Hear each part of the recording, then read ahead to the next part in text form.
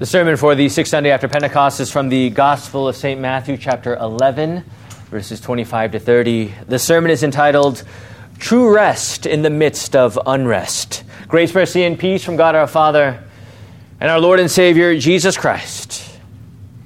Amen. The question is for you today is, have you ever been on a long road trip? I think all of us have in some way, shape, or form.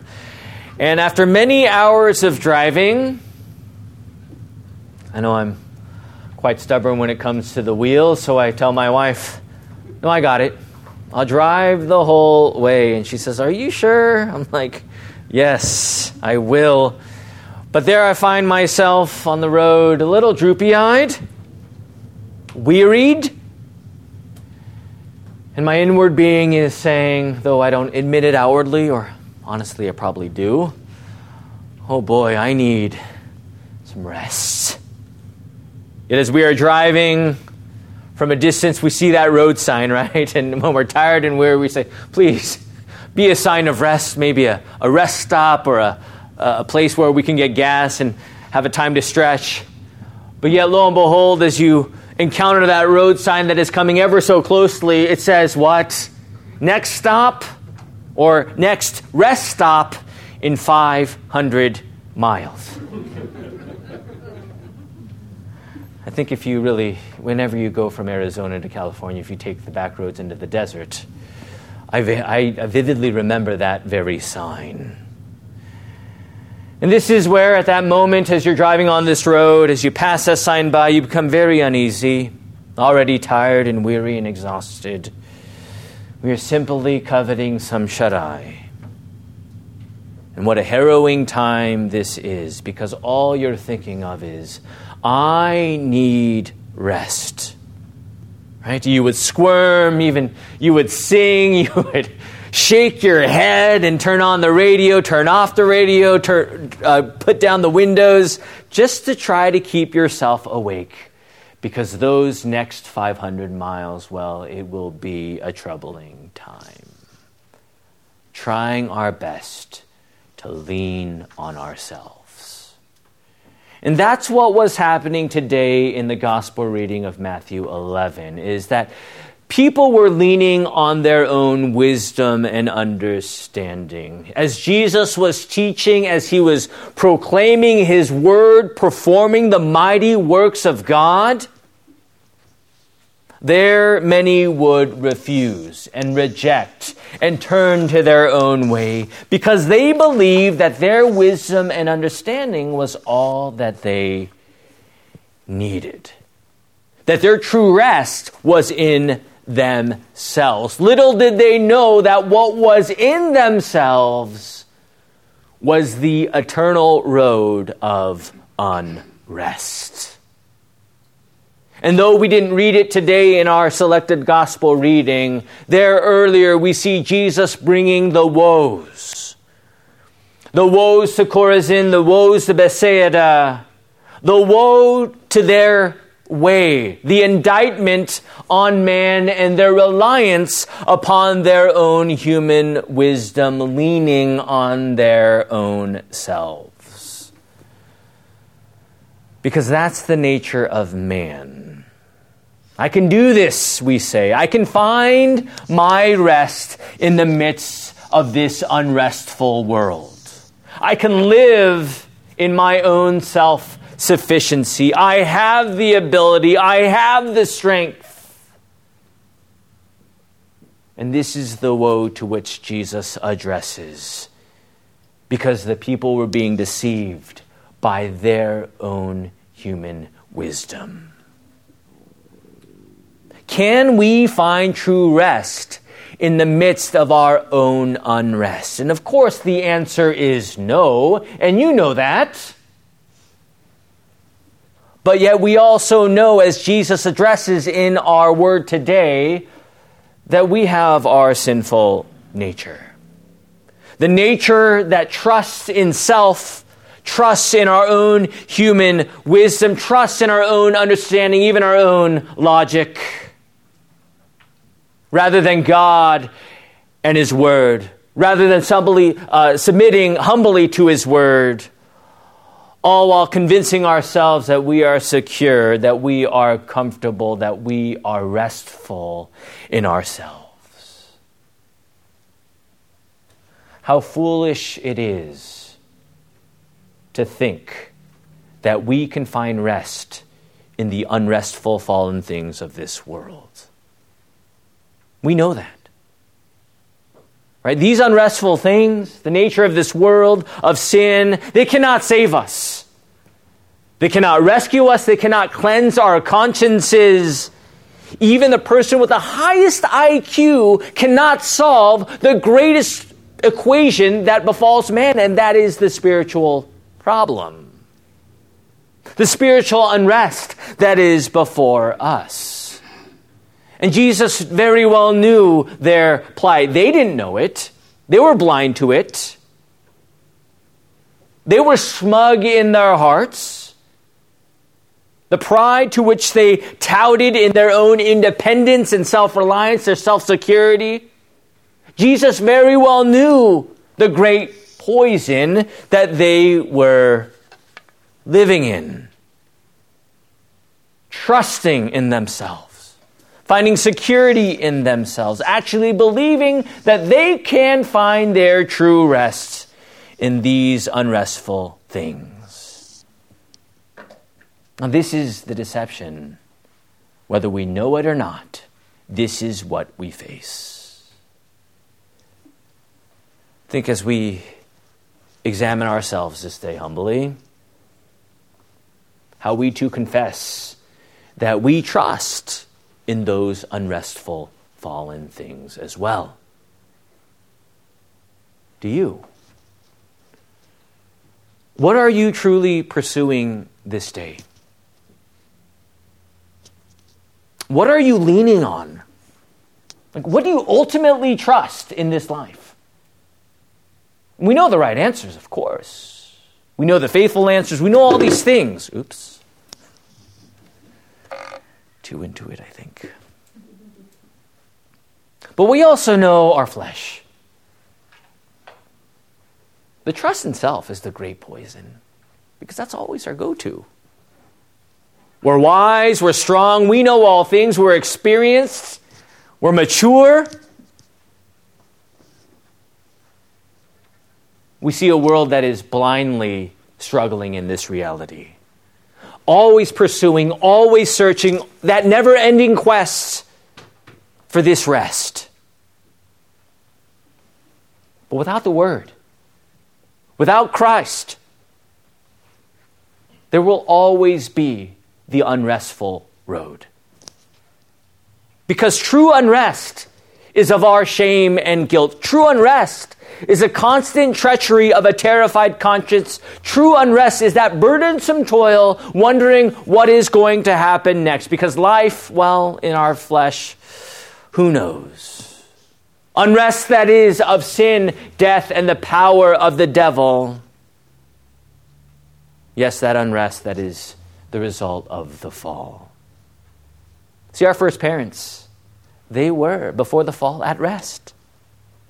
They were with God, one with God. They had dominion over all things, truly living in the peaceful pasture of His Word. True rest they showed to us. True peace with God. There was no death, there was no sin, there was complete joy. Yet when they saw and when they took and when they ate, everything turned upside down. Unrest would follow suit. The sweat of the brow, the thorns and the thistles, the pain of childbearing, and ultimately the unrest in sin, death, and the separation from God. And we see our first parents no longer resting in the word of the Lord. They were resting in their own nature. They were resting in themselves, that in the midst of this unrest, we see them hiding. How foolish does this sound? Yet honestly, we do the same. How many times do you clamor for those unrestful things?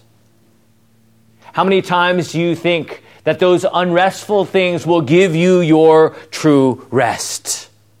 How upside down is this? Yet in our flesh, this is our trust. Woe to Chorazin, woe to Bethsaida. As we look in the mirror, how humbling it is to see ourselves there too. You know, St. Paul in the famous Romans 7 text says, I do not understand my own actions, for I do not do what I want, but I do the very thing I hate. This is who we are. I do the very thing I hate. How can I trust in that? How can I trust in myself when the reality of sin, this is what sin brings to the table? I do the very thing that I hate. Leaning on my own understanding. Leaning on my own human wisdom. For the rest for my soul. You know, Jesus says today, come to me, all who labor and are heavy laden, and I will give you rest. You know, in the midst of the wise and understanding, who does Jesus invite? He invites the children. The children who are dependent solely on the Father, solely on the one outside of themselves. The children know that they cannot in themselves fend for themselves. They need the Lord. And that is you. The ones who cannot help themselves. The ones who need Jesus. The broken, the laboring, the ones who are anchored. There the law shows us clearly our sin. But at the same time, points us to the promise of Christ. He says, I will give you rest. Think about that. This is a promise. As you live in this world, I know your week was busy, and the next week will be even busier, and the next week after that will be even busier. But here Jesus says, I will give you rest. The question is, what rest does he give you? Because here in ourselves we see the great unrest. The unrest of our doubts, of our disbelief, the unrest of our trembling consciences that are grasping for straws in that self-trust. Have I done enough? The unrest of the soul that asks the question, am I really forgiven? The unrest that is of the fear of death. The unrest that is of every wave that washes us to and fro. In that noise, Jesus says, I will give you rest.